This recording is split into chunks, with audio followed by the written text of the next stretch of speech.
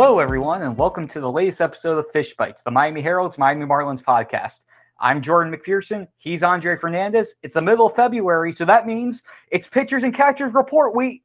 Oh, wait. Forgot about that. Never mind. Dre, how are you doing?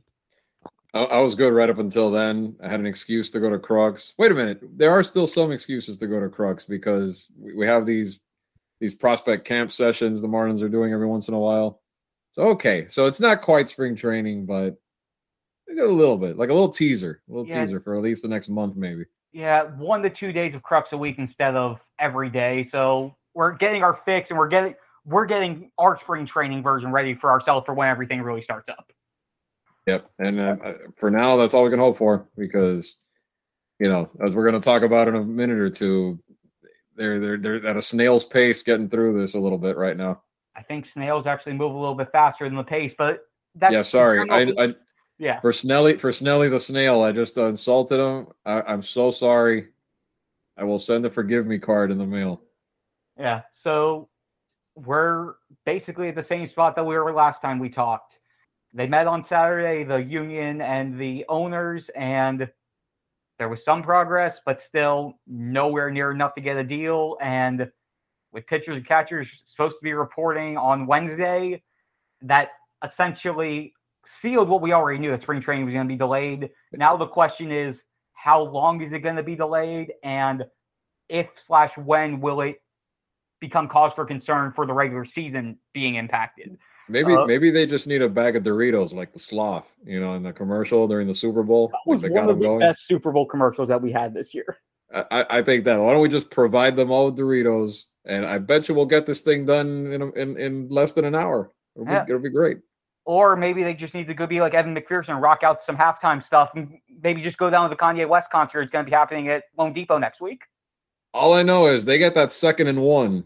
I mean, all of a sudden your cousin is in business maybe a couple of plays later to have our second ever overtime Super Bowl. And then things would have gotten really interesting. Yeah. Oh, well, but still, tip the cap to Evan McPherson, my long lost, potentially, but probably not cousin, for the run he made in the playoffs. Congratulations to the Los Angeles Rams. Cincinnati put up a hell of a season as well. But back to baseball now that we're back here. With all of this, Rob Manfred on Friday, before it was Thursday or Friday, my days are already getting blurred together and spring training hasn't started yet. Rob Manfred spoke in Orlando after the owners' meetings, basically explaining their side of the situation, which is the lines you would expect. We're trying to get a fair deal. We want to get everything on here for the fans, yada, yada, yada, yada, yada, yada.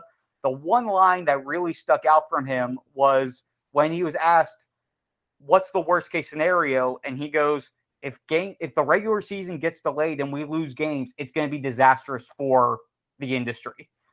And we are at the time now where awards need to be backed up by action on both sides. They need to figure out that way to make sure that things are ready to the point where come March 31st, baseball is being played.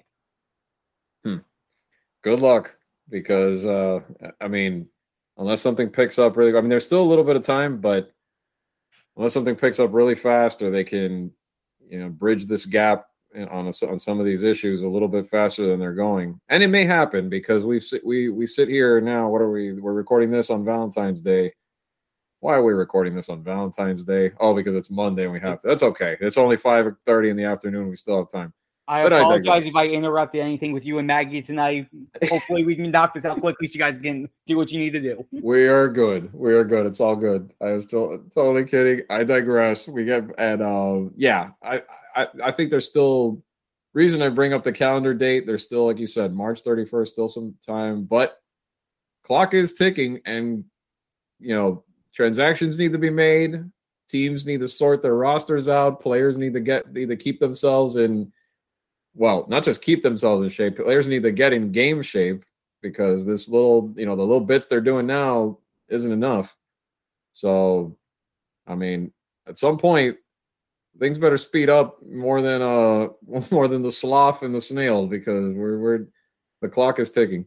Yeah, at the point that we're at now, Rob Manfred in that press conference said, ideally, it's a minimum of 4 weeks for spring training, and that they will also need at least between a few days and a week from the time that they agree on the CBA for it to get ratified, in between that time before players can report to camps. Even if we just go, let's just say 3 days in between. That's next week.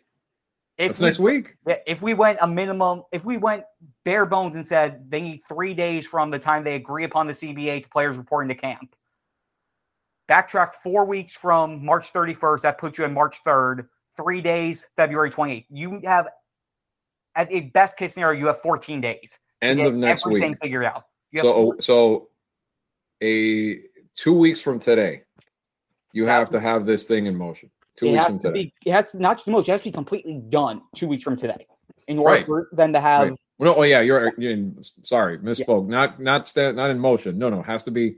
But I meant in motion. But my apologies. What I meant is spring training is in motion. The beginnings of it, and that part of it, not the deal. The deal has to be done, but we have to be on the path to the commencement of spring training and everything by 2 weeks from today. So there's your window. So, and the way it's looking right now, I try to be an optimist, but at this point, that optimism factor is slowly gone down every passing day and every passing report and every passing moment as we see this. Again, should have known better after seeing how 2020 unfolded when they had to deal with everything with COVID and having to restart that season. I was hoping that things would change from there, but it really hasn't. And it's not good for the game. It's not good for the game seeing how this is going and how it's slowing down and how there's a pretty almost guaranteed chance that things are not going to be starting on time. No, yeah, it's all these stoppages are always bad for the game, but especially, I mean, you're trying to carry over some momentum, from last season, from the postseason, the way it was, everything like that. And I mean, I know these are obviously important issues, and you want to get things settled for a CBA that hopefully is lasting, but at the same time, it's damaging. I mean, baseball is not in a position where they're in the grand scheme as far as on the sports landscape where it can afford to do something like this, to have this happen. So you hope that they can get, not just in this market, but even overall, just in nationwide, you hope that they can get this sorted out sooner than later. So it doesn't, for just revenue purposes, everything, it's got to get done soon. Yeah. And while we wait to figure out what exactly is going to happen, every player who's on a 40-man roster is basically doing the same thing. They're biding their time. They're trying to figure out when exactly they'll be able to report. Because, again, while this lockout goes on, players on 40-man rosters have zero communication with anybody from their organization. They're on the outside with everything. And with that, at least on the Marlins side, we saw last week that they're trying to organize ways to basically as a group make sure they're ready for whenever spring training starts. Miguel Rojas put on his Instagram story, they worked out on Friday, a group of, I think it was about 15 of the guys on the Marlins 40-man roster worked out in Palm Beach Gardens. They did batting practice. They did some live batting practice. It's good to see the group, the effort there, that they're actually out there. They're committed to doing everything and making sure as a team they're ready. But there's also that the other side of it of what happens at one of these showcase type things that they're doing to stay ready. What if someone gets hurt there? You're doing live batting practice. Pitchers are just getting ready. Heaven forbid somebody gets hit in the arm or the elbow or even worse and go into spring training and one of your top guys is hurt by friendly fire. Yeah, there's a balance, and we've seen it over and over the years that we've both been covering this. There's a balance between, staying ready, getting ready, but at the same time, I mean, if we were talking about it before we started recording, just even for a guy like Miggy, when it comes to contractual status and things like that, like you don't want to have suddenly your whole season wrecked, or even, however, even if it's a shorter season, let's say if this thing drags. There's a lot on the line, and random stuff happens in this game. Guys get hit with pitches. We've seen it on day one of spring training. We've seen it on the final day of spring training, and it's a game changer. So again, not good if this continues to drag. Yeah, and the quick note on the Miggy contract before the Marlins gave him his contract extension, when he was playing 2021 for the vesting option to play in 2022, the two factors for that were 500 play appearances, which he hit. And then the second one, which doesn't really talk much about because the 500 play appearance was the priority, was entering 2022 spring training healthy. So if, again, you're in a situation like this, Miggy entered camp before the contract extension, he was playing on that option, comes in with an injury, that potentially opens the door for the Marlins to say, yeah, we're voiding the contract because you didn't fill the second part of the obligation for the option. So there are, I'm not sure if there's anybody on the Marlins side that is directly impacted by that now, but there are a lot of guys on that 40-man roster who are entering arbitration. And if you go into the arbitration process and you're injured, that could play a part into how the Marlins play everything with how much you're going to get paid for the next year. Absolutely. Your salary can change dramatically, potentially, depending on how much a team is willing to commit to you, depending on how long the injury is, all sorts of factors that are in flux right now. And even think about, even beyond that, we're talking about those players in the contract, but like the other day you're interviewing a guy like Lewis Brinson, but not just Lewis, but there's other guys also that are hoping to get with teams, even if it's just like a non-roster invitation to a camp or something like that, and they're in a holding pattern right now because of all this. What if they get hurt in one of these warm-ups or something like that? And then there goes their chance to get back in the league in some capacity. I mean, there's a lot of it that's just bad the longer this goes. Yeah, and again, it's that fine line of how far do I push myself to make sure I'm ready to go, especially if spring training is shorter and you look at the pitching side. Pitchers probably, if you only have 4 weeks, pitchers are going to have to be ready to throw 2 to 3 innings by the time they get there, just to make sure they're ready by the time the season starts. And finding that line of how far do I go versus how safe do I play it, and how much do you push yourself? And we're in that time of we're in, again, that word that we went back in 2020. We're in unprecedented times with this, with how they're balancing all of this. Yeah, you don't want to start breaking arms, or where you push yourself. There's certain throwing programs that you go by little. Guys have previous injury histories, you name it, and again, that to rush that can be tricky and can be dangerous at times too. Yeah, and on that note, we're going to take a quick break, and on the second half, we'll talk about some baseball activity that's being supervised by the Marlins, the latest round of what we were able to see up at their development camp in Jupiter last week. Got to see a sim game on Saturday, so we'll touch on that when we come back from the other side of the break, so we'll be right back. When you need mealtime inspiration, it's worth shopping Kroger, where you'll find over 30,000 mouth-watering choices that excite your inner foodie. And no matter what tasty choice you make, you'll enjoy our everyday low prices, plus extra ways to save, like digital coupons worth over $600 each week. You can also save up to $1 off per gallon at the pump with fuel points. More savings and more inspiring flavors make shopping Kroger worth it every time. Kroger, fresh for everyone. Fuel restrictions apply. This episode is supported by FX's Clipped, the scandalous story of the 2014 Clippers owner's racist remarks captured on tape and heard around the world. The series charts the tape's impact on a dysfunctional basketball organization striving to win against their reputation as the most cursed team in the league. Starring Lawrence Fishburne, Jackie Weaver, Cleopatra Coleman, and Ed O'Neill. FX's Clipped, streaming June 4th, only on Hulu. All right, we're back, everyone. So, as we said, players on the 40-man roster are locked out, but prospects not on the 40-man roster, at least for the Marlins, their top guys are up in Jupiter. Talked a little bit about them last week, the first round of what we saw. We were only allowed up there one day last week. We were up there Saturday. They did a 6-inning sim game. And again, it's hard to gauge things off of one simulated game against guys who you're playing against all the time, sort of like what we went back to with the alternate training site and how to judge development of prospects throughout that 2020 year. But there are still some things you can get the eye test with and see a little bit. And one guy who stood out for me when I was up there Saturday was Zach McCambley, 3rd-round pick from the Marlins in 2020 out of Coastal Carolina.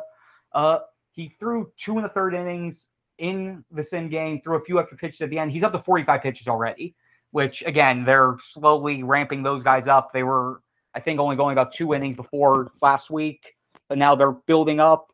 But the one thing that impressed me the most with him was when I asked him about just what he learned the most about his first season in Pro Bowl 2021. And he said, A, I need to learn how to pitch, not just throw. And B, that he's not necessarily looking at the results. He's not looking at the win-loss record, the ERA, the strikeout-to-walk ratios. He's looking more at the process, which in the minor leagues, that's really what it's about. It's him learning that while his fastball is good, he is good 92, 94 with movement, his curveball is his best pitch, he knows that he needs a third pitch. So last year, they started working a changeup with him. And there were, he said, about 4 or 5 games where he solely went fastball changeup, threw the curveball off to the side because he knows what he's going to do with that, and just found how his changeup works in certain situations. Did he get hit around a lot? Yes. Did his ERA suffer for that? Yes. But the important thing is, now that he's had a year of it, he has a better understanding of how to mix all 3 pitches together. And that was also, it was on display, his first batter. Faced J.J. Bleday with a runner on first and 2 outs. First pitch, he throws a high changeup, strike 1. Second pitch, throws a perfect fastball, great location, strike 2. Third pitch, changeup low and away. J.J. whiffs at it. He gets 3 pitches, 3 strikes, strikes out one of their top hitters. And he only went fastball changeup for the entire time he was out there in the sim game. And it looked good.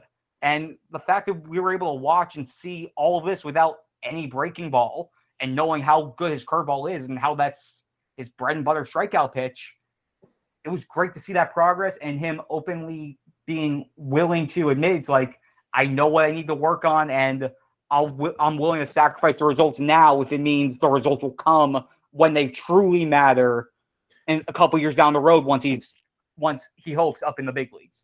And that's exactly right. And that's why you always, when you look at the minor leagues, you can't go strictly off numbers because it's about development. It's about honing your pitches, about starting to throw and develop new pitches like you were talking about.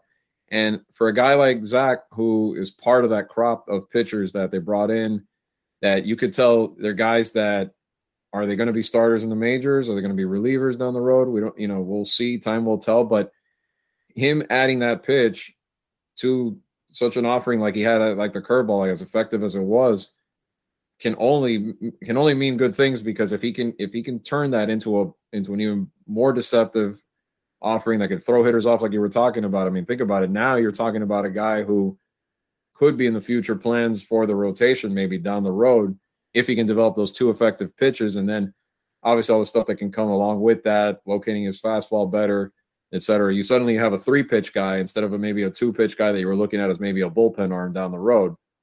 That only adds to the depth of everything. So it's good to see. Good for Zach. Good.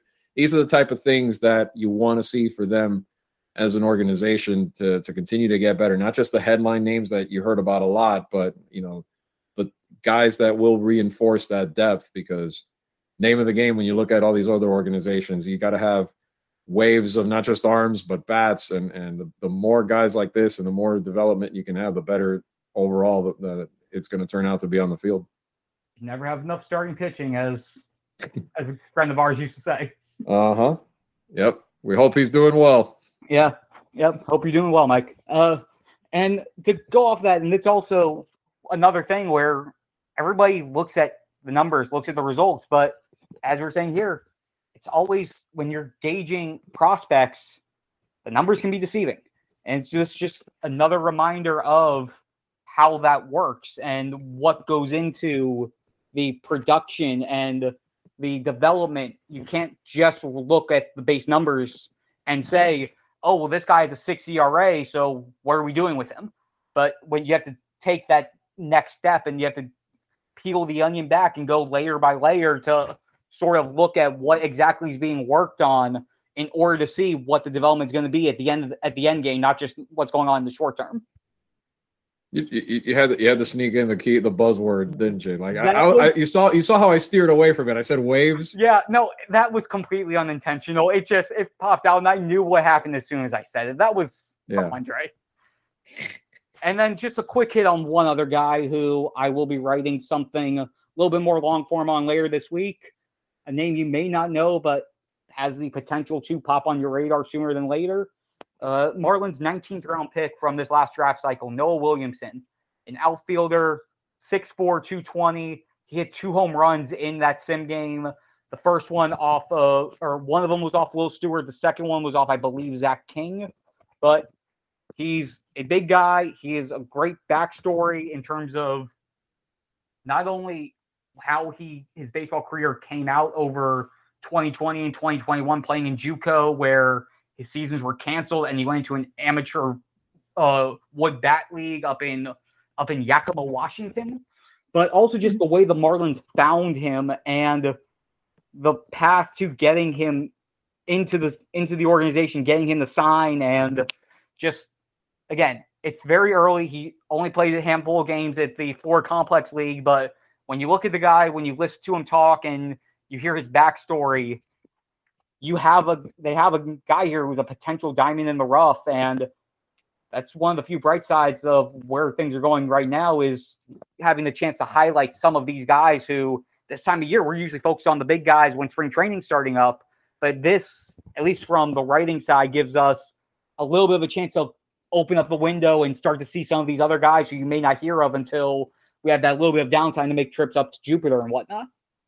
And these are the guys that make for cool stories, no doubt. I mean, if no one were to make it, some of the stuff you were telling me about, that's the 19th round. I mean, he looks the part. I mean, physically, was 6'4", 220, like in that range. 6'4", 220, and he only started bulking up a couple of years ago. He said when his first year in college, he was like 175, 180.